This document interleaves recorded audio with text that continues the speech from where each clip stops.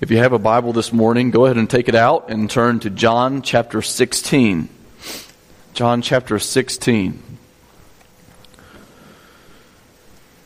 John chapter 16. You'll see the graphic behind me, and you've seen it most Sundays for the little over a year, that you may have life. I hope that by now it's become very evident and clear that that is exactly what this book is about. The book of John, the things that Jesus did, but the way that John communicates them specifically are geared toward helping us understand, and anyone that reads John understand, and hopefully anyone that hears me preach John understands, that John's goal is simply this, that his hearers, his readers, would understand what it means to truly be alive. To walk with Jesus, to understand not just salvation, but also, as far as discipleship goes, to truly be living, to do away with the facade of life that this world proposes, when really the world proposes nothing but meaningless vanity, death, and decay. But to understand that in the Bible, in God's Word, and John specifically, we see what it truly means to be alive, made alive by Christ. Today we're looking at a unique passage, John chapter 16, verses 4 through 15. The Holy Spirit is something, He's something that I have noticed just in our culture. He is unfortunately the often neglected person of the Trinity. And I talked about that a moment ago with our children, Father, Son, and Holy Spirit. By the way, Holy Spirit was the one that they had the hardest time with. There's a reason for that, because I think that He is the one that we talk about the least. Notice I keep using the pronoun He, because He is a person, not an it. I know Spirit kind of throws us off because that's kind of a neutral noun. But the Holy Spirit is God. He is a person. He is God. And He it is that the church perhaps ought to be most acquainted with. We think a lot about Jesus. We think a lot about the Son, the Father. But who is the person of God that we spend the most time with? The Spirit, right? So maybe today, something we need to understand is that He is someone we need to be closely and nearly acquainted with. I want you to keep that in your mind. You know, God is three persons, and yet He is one God. Each person is magnificent. We know the Father is the designer, the planner. He is the ultimate authority. The Son, the Bible tells us, is the agent of creation. The Father spoke creation, and the Son accomplished creation. So He is the powerful outworking of the Father's plan. The Son accomplished salvation. We talk a lot about that. That's why there's a cross behind me in the middle of our sanctuary, because that is the central figure of our faith, that He accomplished salvation for us. He defeated death. John 1:1 says that He is the Word of God. So He is the actual going out and doing that is God. Father is planner, ultimate authority. Son is the one that goes and gets it done. But the Spirit, He is a little bit different. The Bible calls Him the Paraclete, which can be translated as advocate or counselor. He warns, He convicts, He strengthens, He empowers. And so my aim this morning is going to be this, that we would walk out of this place understanding how vital His daily ministry is to your walk with Jesus. All right? We got to know Him. We've got to understand His daily ministry. So let's do that this morning. John 16. We're going to really look at verse 4 through 15, but only the second half of verse 4. It kind of, I think, belongs in a new paragraph, okay? John 16, verses 4 through 15. It'll be on the screen behind me. Let's look together. I did not say these things to you from the beginning because I was with you. But now I'm going to Him who sent me, and none of you asks me, where are you going? But because I have said these things to you, sorrow has filled your heart. Nevertheless, I tell you the truth. It's to your advantage that I go away. For if I do not go away, the Helper will not come to you. But if I go, I will send Him to you. And when He comes, He will convict the world concerning sin and righteousness and judgment. Concerning sin, because they do not believe in me. Concerning righteousness, because I go to the Father and you will see me no longer. Concerning judgment, because the ruler of this world is judged. I still have many things to say to you, but you cannot bear them now. When the Spirit of truth comes, He will guide you into all the truth. For He will not speak on His own authority, but whatever He hears, He will speak, and He will declare to you the things that are to come. He will glorify me. For He will take what is mine and declare it to you. All that the Father has is mine. Therefore I said, He will take what is mine and declare it to you.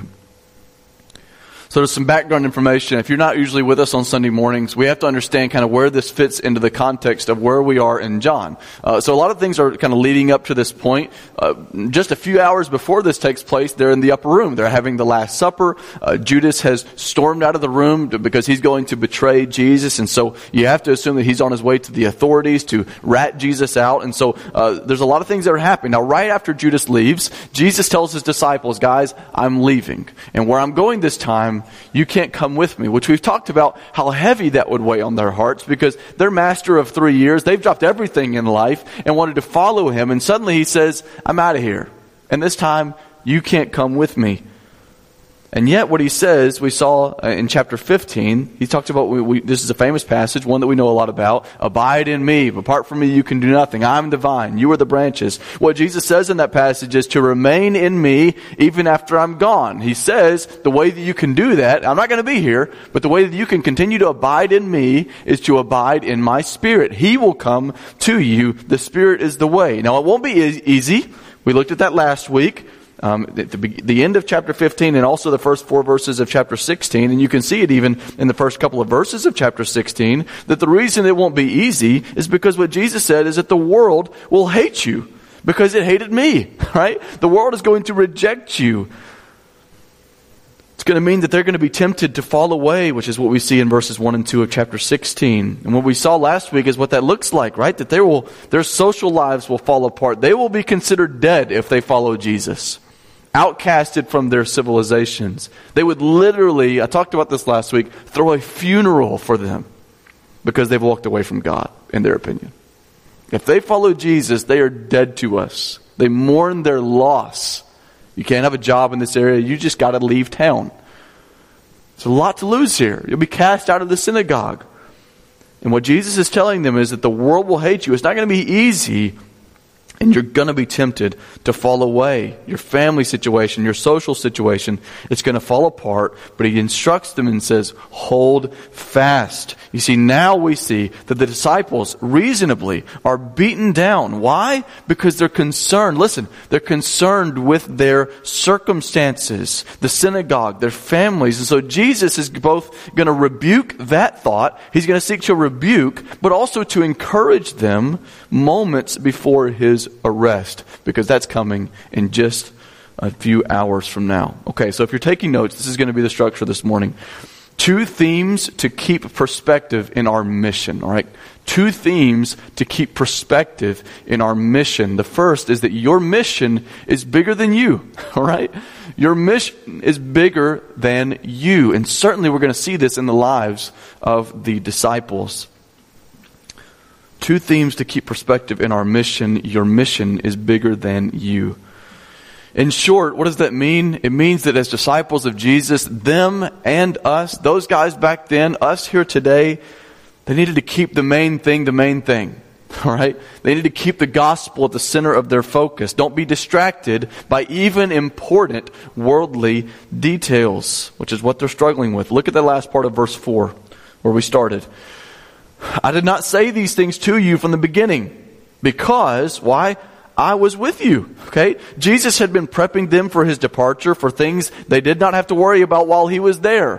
Things were good while he was there. Now, it wasn't always easy, but for them it was. Jesus was the one that was being headhunted, not them. And so he's preparing them now for a time that was going to be difficult for them. I remember when Shiloh was first born, our daughter, who is the beautiful one that scurries over here every Sunday morning, when she was first born, I remember being a nervous wreck every time Brooke left the house with me and her alone. All right, Brooke would have to go run an errand or something. You remember, Brooke? And like I would just be petrified because I'm like, wait a second, I don't want to get into the details, but I can't feed her.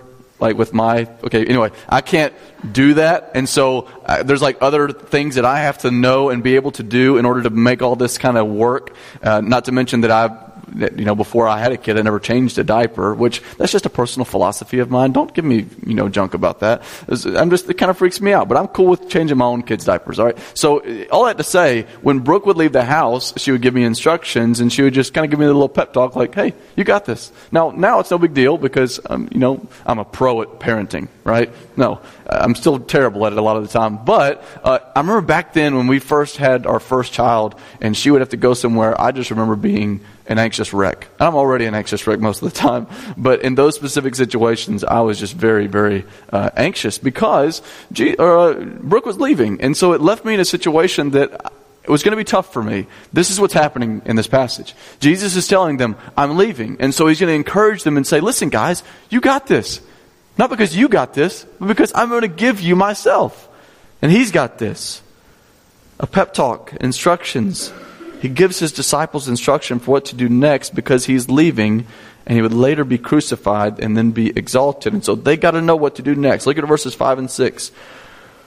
But now I'm going to him who sent me. Who's that? That's the Father.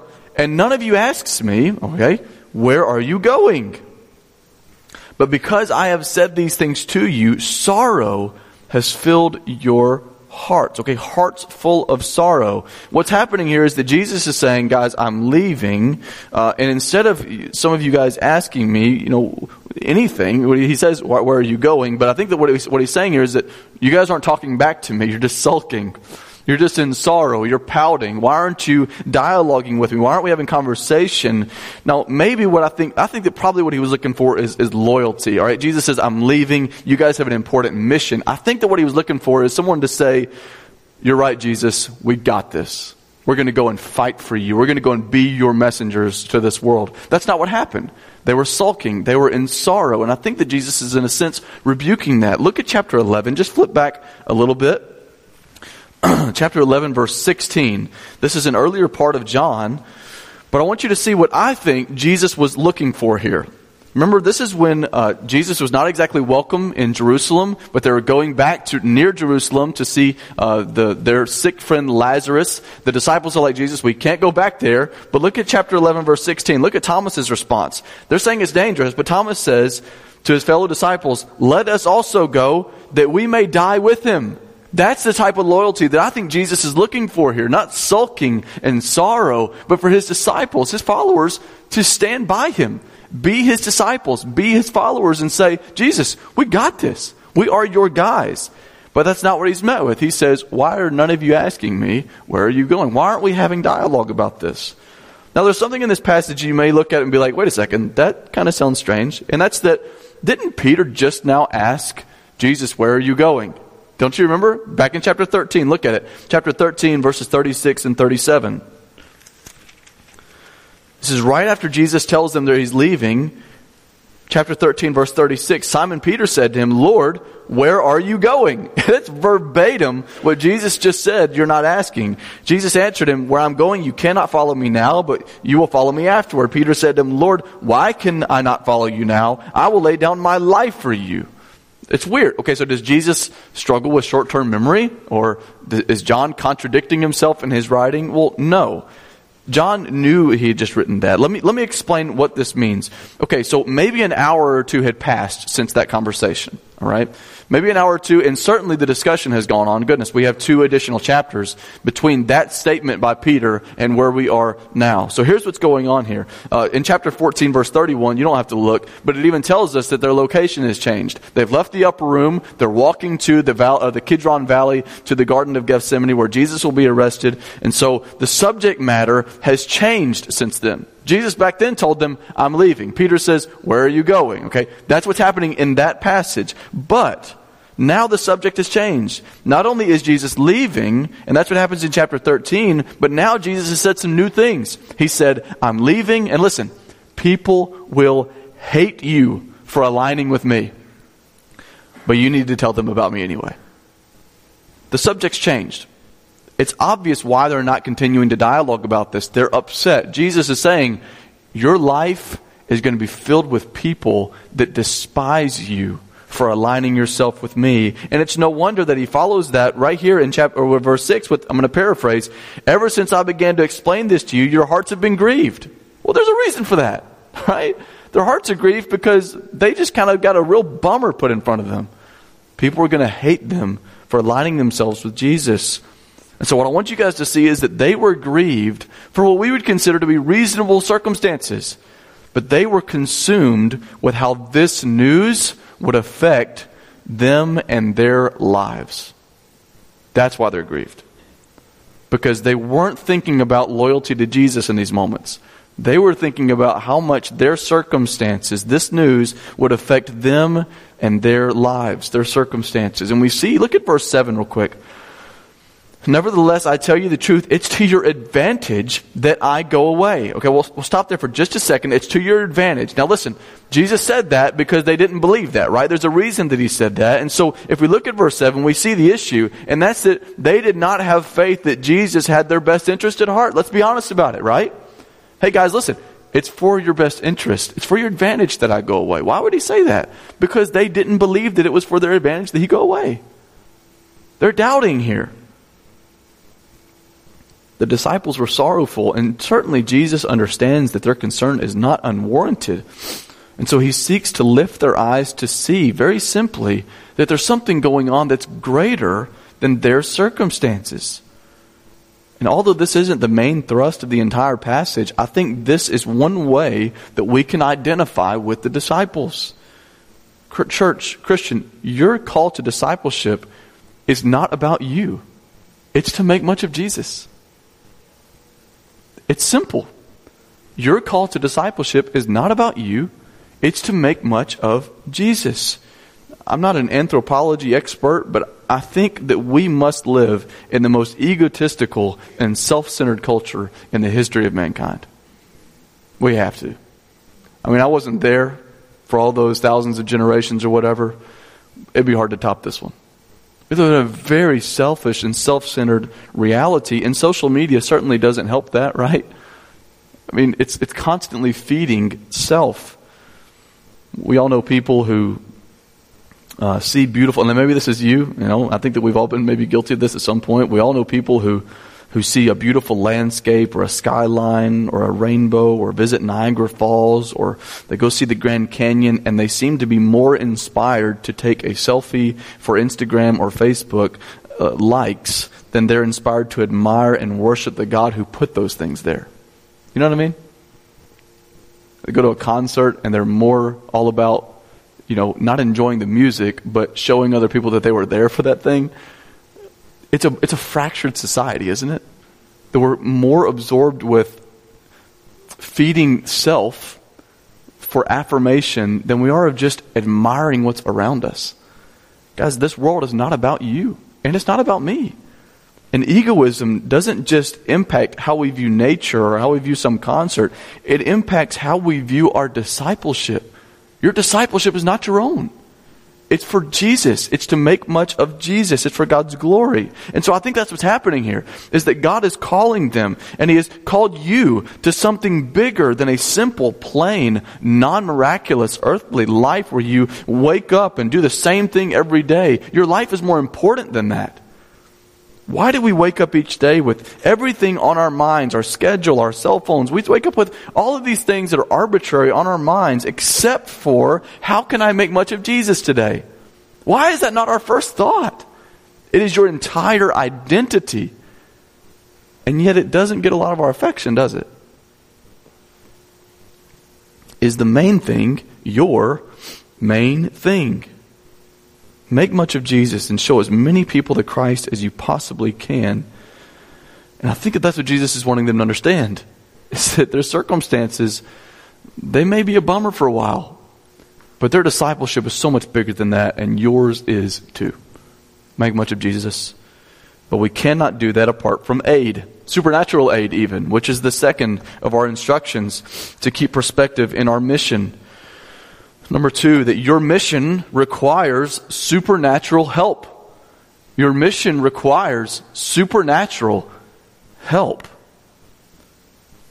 We see here that there's sorrow in the disciples. And that's the tone of the passage. And so we see that Jesus' tone is not sorrow, but it's encouragement, which is ironic because he's the one that's about to be murdered, right? And yet he wants to encourage his disciples. He'd begun a work in the disciples' hearts, but it would be to their advantage that he went away, that he left, so that this work could continue in them and in others, which is strange. Just pause for a second and think about that. What Jesus is saying here, before he kind of tells them how this is going to happen, what he says is, I have to leave so that you can continue to be poured into.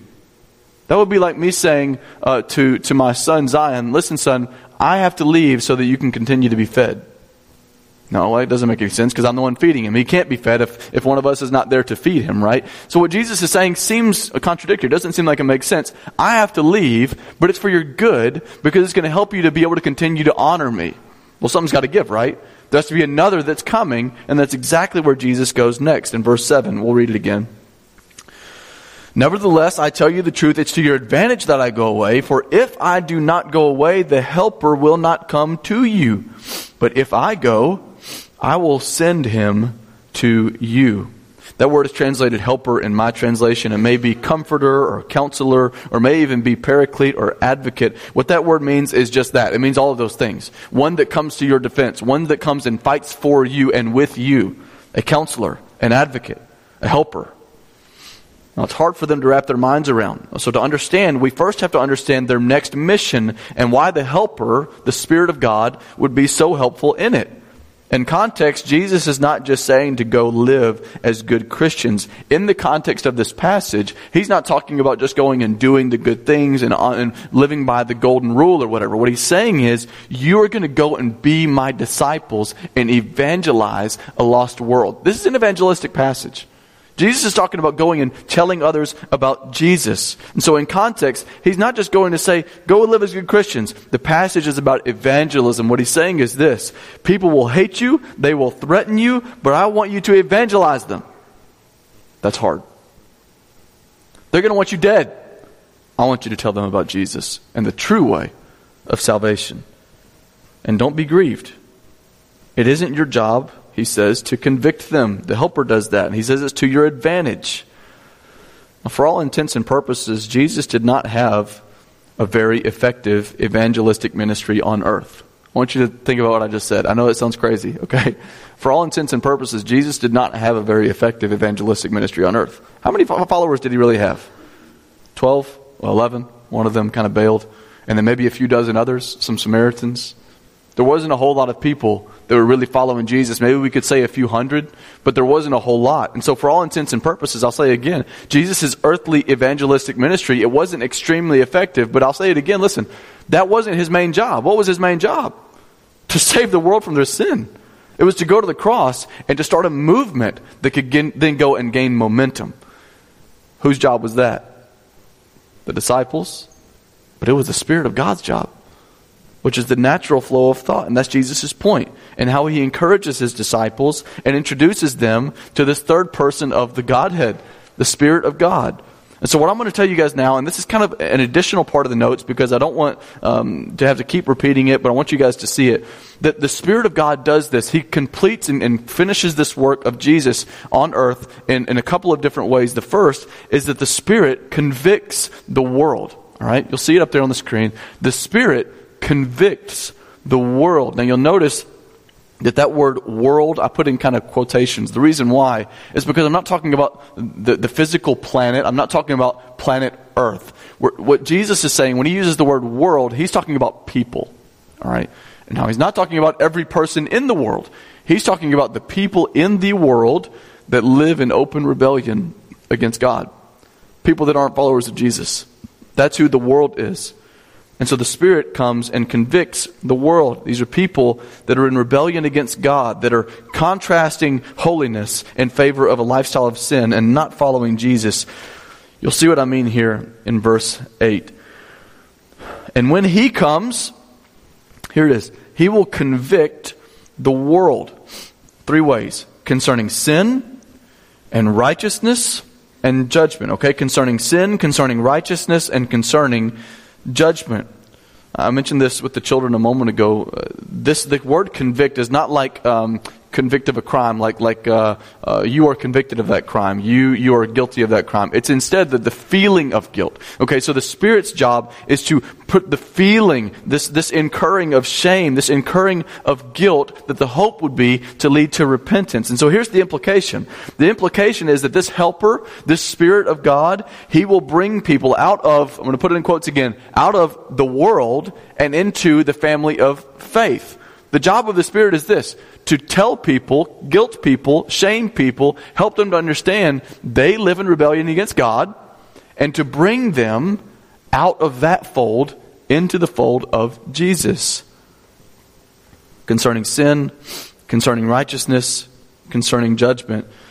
And so next I'm going to hit on all three of those things quickly with a quick application of each one and how we see that the Spirit does this in our own lives, okay? So the first is concerning sin. Look at verse 9. He says, concerning sin, so the Holy Spirit convicts the world of sin, concerning sin, because they do not believe in me. Okay, so one way that the Spirit convicts is in showing people that they are in a desperate state. What is that state?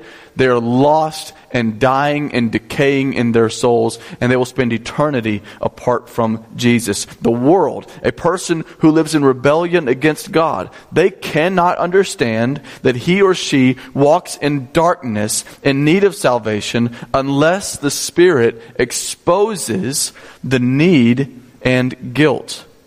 I'll put it this way. For those of us that are believers, there was a time in your life when God put the burden on your soul that said, I cannot achieve heaven on my own. Okay? It's a shame feeling, a guilt feeling that I am messed up. Because that's a gift of God. It's a revelation that the Spirit puts on the lives of people to understand, I can't achieve righteousness. It's a conviction, right? And so we need to understand that conviction of sin, the way that the Spirit does this, it isn't a bad thing. It is God's grace that the Spirit convicts of sin. It's God's grace. None of us came to a saving relationship with Christ before the Spirit made your need known to you. We pray this way, don't we? God, I pray that you would bring that person to salvation. God, I pray that you would help that person to understand. Help me to understand ways that I mess up. Why do we pray that way? Because we understand it is the Spirit who convicts in such a way that draws people near the Father. And so we should continue to pray that the Spirit would convict the lost. Stop trying to pray sin out of people. Don't pray sin out of people. We're not in the endeavor of hoping people stop doing bad things. The only way that people can stop doing bad things is if the Spirit of God grabs a hold of their life and says, come follow Jesus instead of following yourself. It's the only way we can do it. And so we pray earnestly that the Spirit would do His work. He is the one that convicts of sin. Pray that He would continue to expose not only the need of those that are lost, but to expose your need to continue to crucify your own sin. It's He that does it, right? And so to live a life of discipleship void of asking the Spirit's aid is absolutely foolish. You can't do that on your own. Concerning sin, I have it as B in my notes, but the second one is concerning righteousness. Verse 10.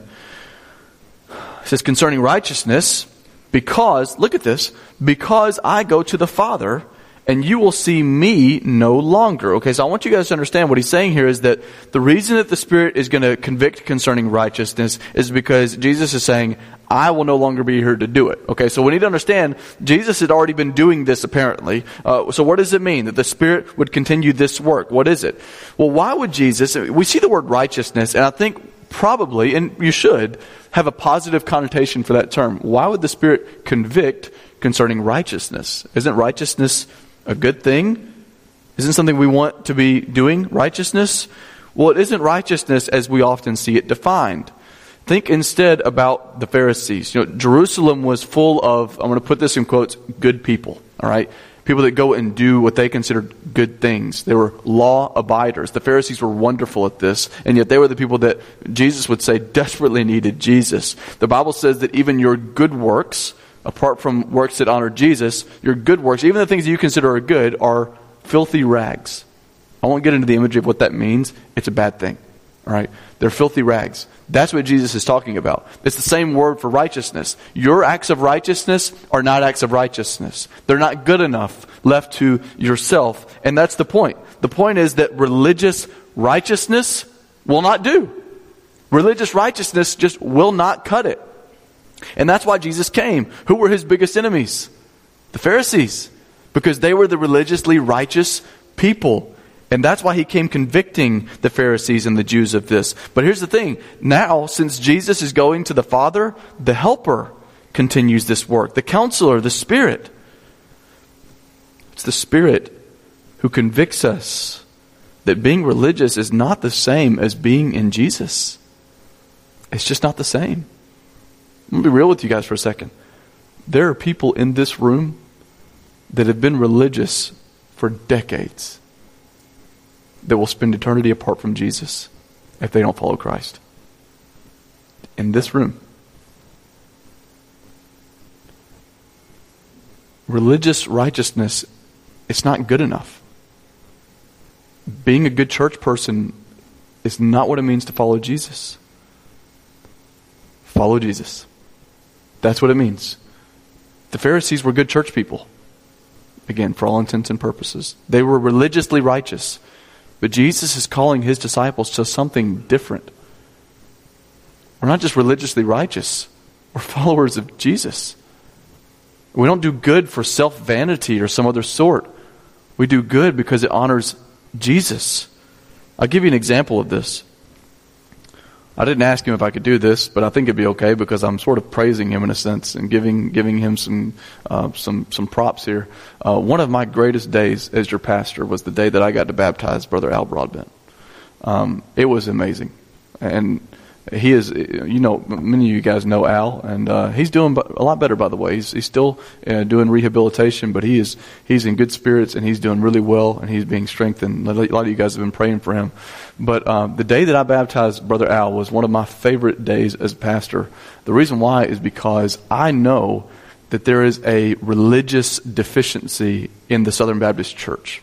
Not just Spring Hill, every Southern Baptist church. There's a religiousness that doesn't sync up with a righteousness of being following Jesus.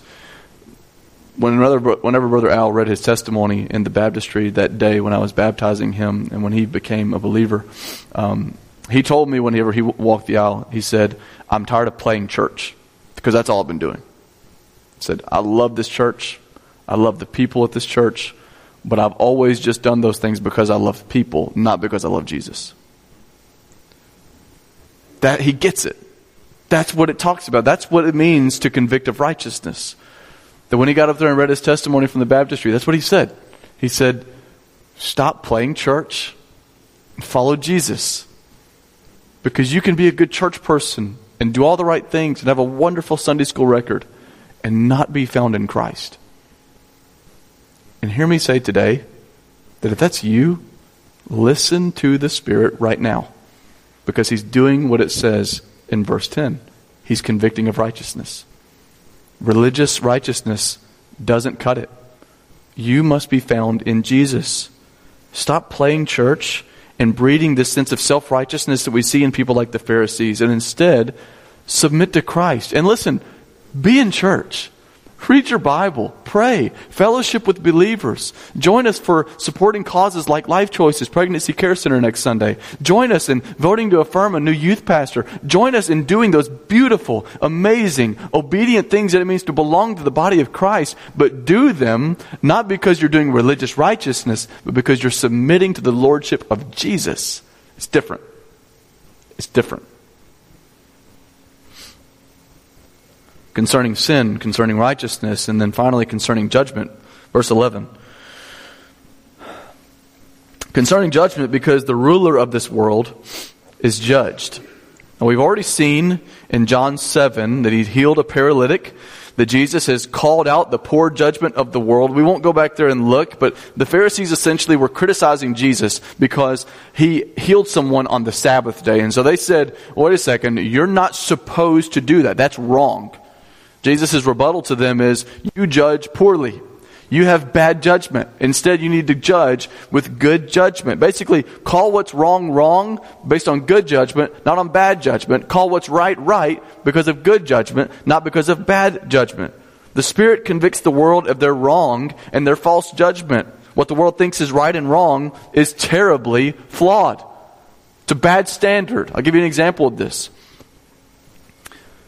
Our information of judgment, the way that we judge anything, should be informed by Scripture. Nothing else. I'll give you some examples. Your way of judging what's right or wrong should be more informed by the Bible even than your own United States law. I'm going to tell you some things that are legal in the United States. You can do these things legally. You can get absolutely plastered on alcohol if you don't drive. It's legal to do that. If you don't go out in public and make a scene, if you're in the confines of your home and you just get totally wasted, you can legally do that. Does that mean it's right? Of course not. Because the law of our government is not our law. You can have sex with anyone of age so long as it's consensual and not prostitution. You can watch pornography, totally legal. You can lie to a parent or a friend. You can legally gossip or post angry, mean things on the internet. You can legally have racist thoughts. You can legally have hate in your heart for a person. All of those things are absolutely legal. Does that make them good things? Of course not. Of course not. Why? Because our law, our standard, our judgment is not based on anything but Scripture. The Scripture is our judge, right? Same thing can be said about cultural morality. Cultural morality is not the standard. Right now, that is the big issue in our society, isn't it? We live in a culture that's constantly redefining the rules. And that's why we've got ourselves in a big mess right now.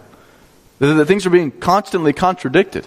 One of them is that, you can have a boy, a teenage boy that suddenly identifies as a female, and he can go and wrestle in a women's division league in high school and dominate the competition. That's ridiculous, isn't it? And we're already seeing that that's a fractured judgment. That cultural morality is not good enough to be our standard. The rules are constantly changing. Where do you stop? Somebody's going to go marry a toaster oven. I know that's silly, but that's reality. That's where we are at. You can marry your pet cat. Because if we're constantly redefining the laws, that doesn't cut it. We have to have a fixed level of judgment, a fixed morality standard. There are cultures that think it's okay to chop somebody's hand off if they steal a Skittle. Cultures that legalize prostitution, cultures that legalize abusing women. Does that make them right? Guys, it's cultures that's legal to murder. Hey, dog-eat-dog world. Cultures where it's legal to kill people of a certain faith or persuasion. The culture is constantly, we're going to say evolving, but really devolving. It's constantly changing. And so cultural morality is not our standard. What is our standard? This doesn't change. This doesn't change. It's not going anywhere. And this has been the standard of believers for millennia. Why? Because this is God's standard. And so when Jesus tells the Pharisees, you are judging with poor judgment, judge with right judgment, that's what he's talking about. Is that your standards have changed. And the same is true for us. That our standard, what we need to root ourselves in, what we need to see as right or wrong judgment, is not in culture, it's not in tradition. I'm going to say that again. It's not in tradition. Our standard is in what the Bible tells us to do and not do. That's our standard. And if I say anything contrary to that as your pastor, I'm in the wrong. Don't call something sin if Jesus doesn't call it sin. Don't call something righteous, okay, if Jesus calls it sin. Must be in God's Word. And the beauty is that Jesus did these things on earth, and the Spirit continues this work to empower the mission of Jesus' disciples. That's the power of the Spirit. He's awesome. He is wonderful. The Spirit convicts the world. Secondly and finally, the Spirit guides His disciples into truth. He guides His disciples into truth. At this point, the disciples are trying to drink from the fire hydrant. I mean, it's just rapid fire. It's neat how realistic these last moments are. They're realistic because they actually happened, okay? Remember, his impending arrest is coming. He is just feeding them information. They're drinking from a fire hydrant. They're barely getting anything, it seems. They're in sorrow. And now Jesus discerns that he is, in a sense, overwhelming the disciples, which makes sense, right? Because these are real guys.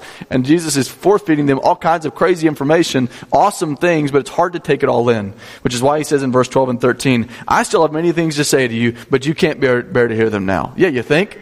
I mean, they're just scatterbrained. So many things coming at them. Verse 13, when the Spirit of truth comes, he will guide you into all the truth.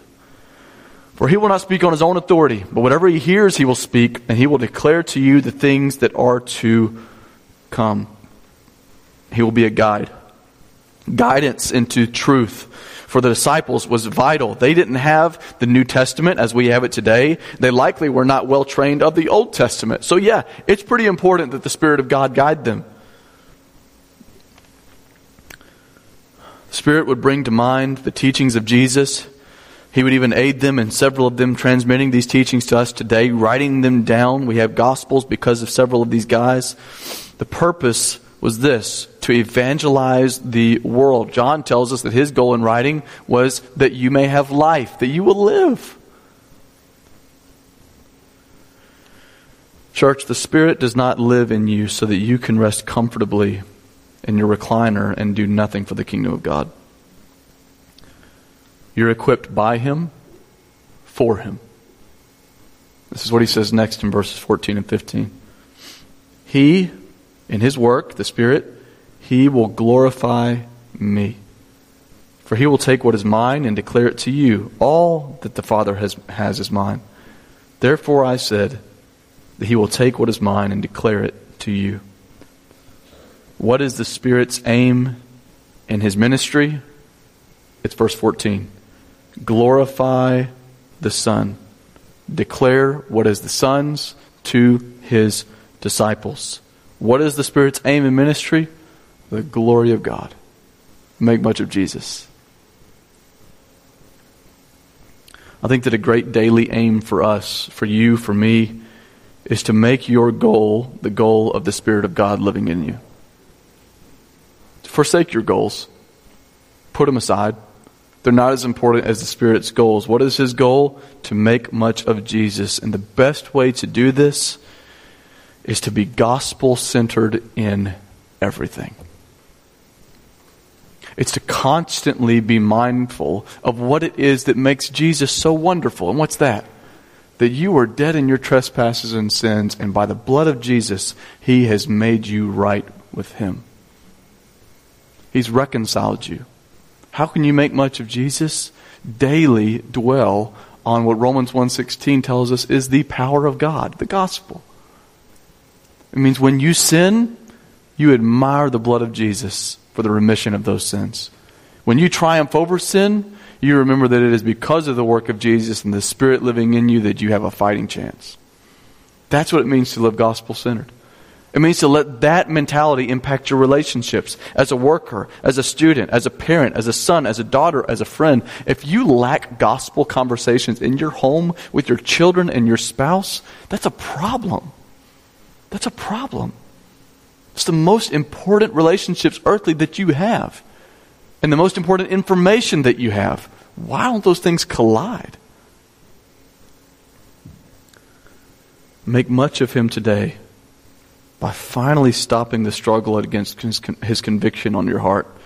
I think that what He said, convicting of sin, convicting of righteousness, convicting of judgment, is a wonderful place for us to start. Yield to those convictions. Flee sin because God hates sin. Flee religious righteousness because it isn't good enough. Don't link up your judgments in this life with what's found in this life. Link up your judgments with what the Bible tells us. And here's the thing. How can you do that if you know your Facebook friends' accounts better than you know your Bible? If you're more up to date on people's Instagram stories than you are on the story of the gospel. how do we expect to follow Jesus and honor him well and make much of him if we aren't in the Word? So constantly seek him. Ask for his aid. He is your helper. Your mission is bigger than you, and your mission requires supernatural help. Recognize those things and plead to the one that can make them happen. Let's pray.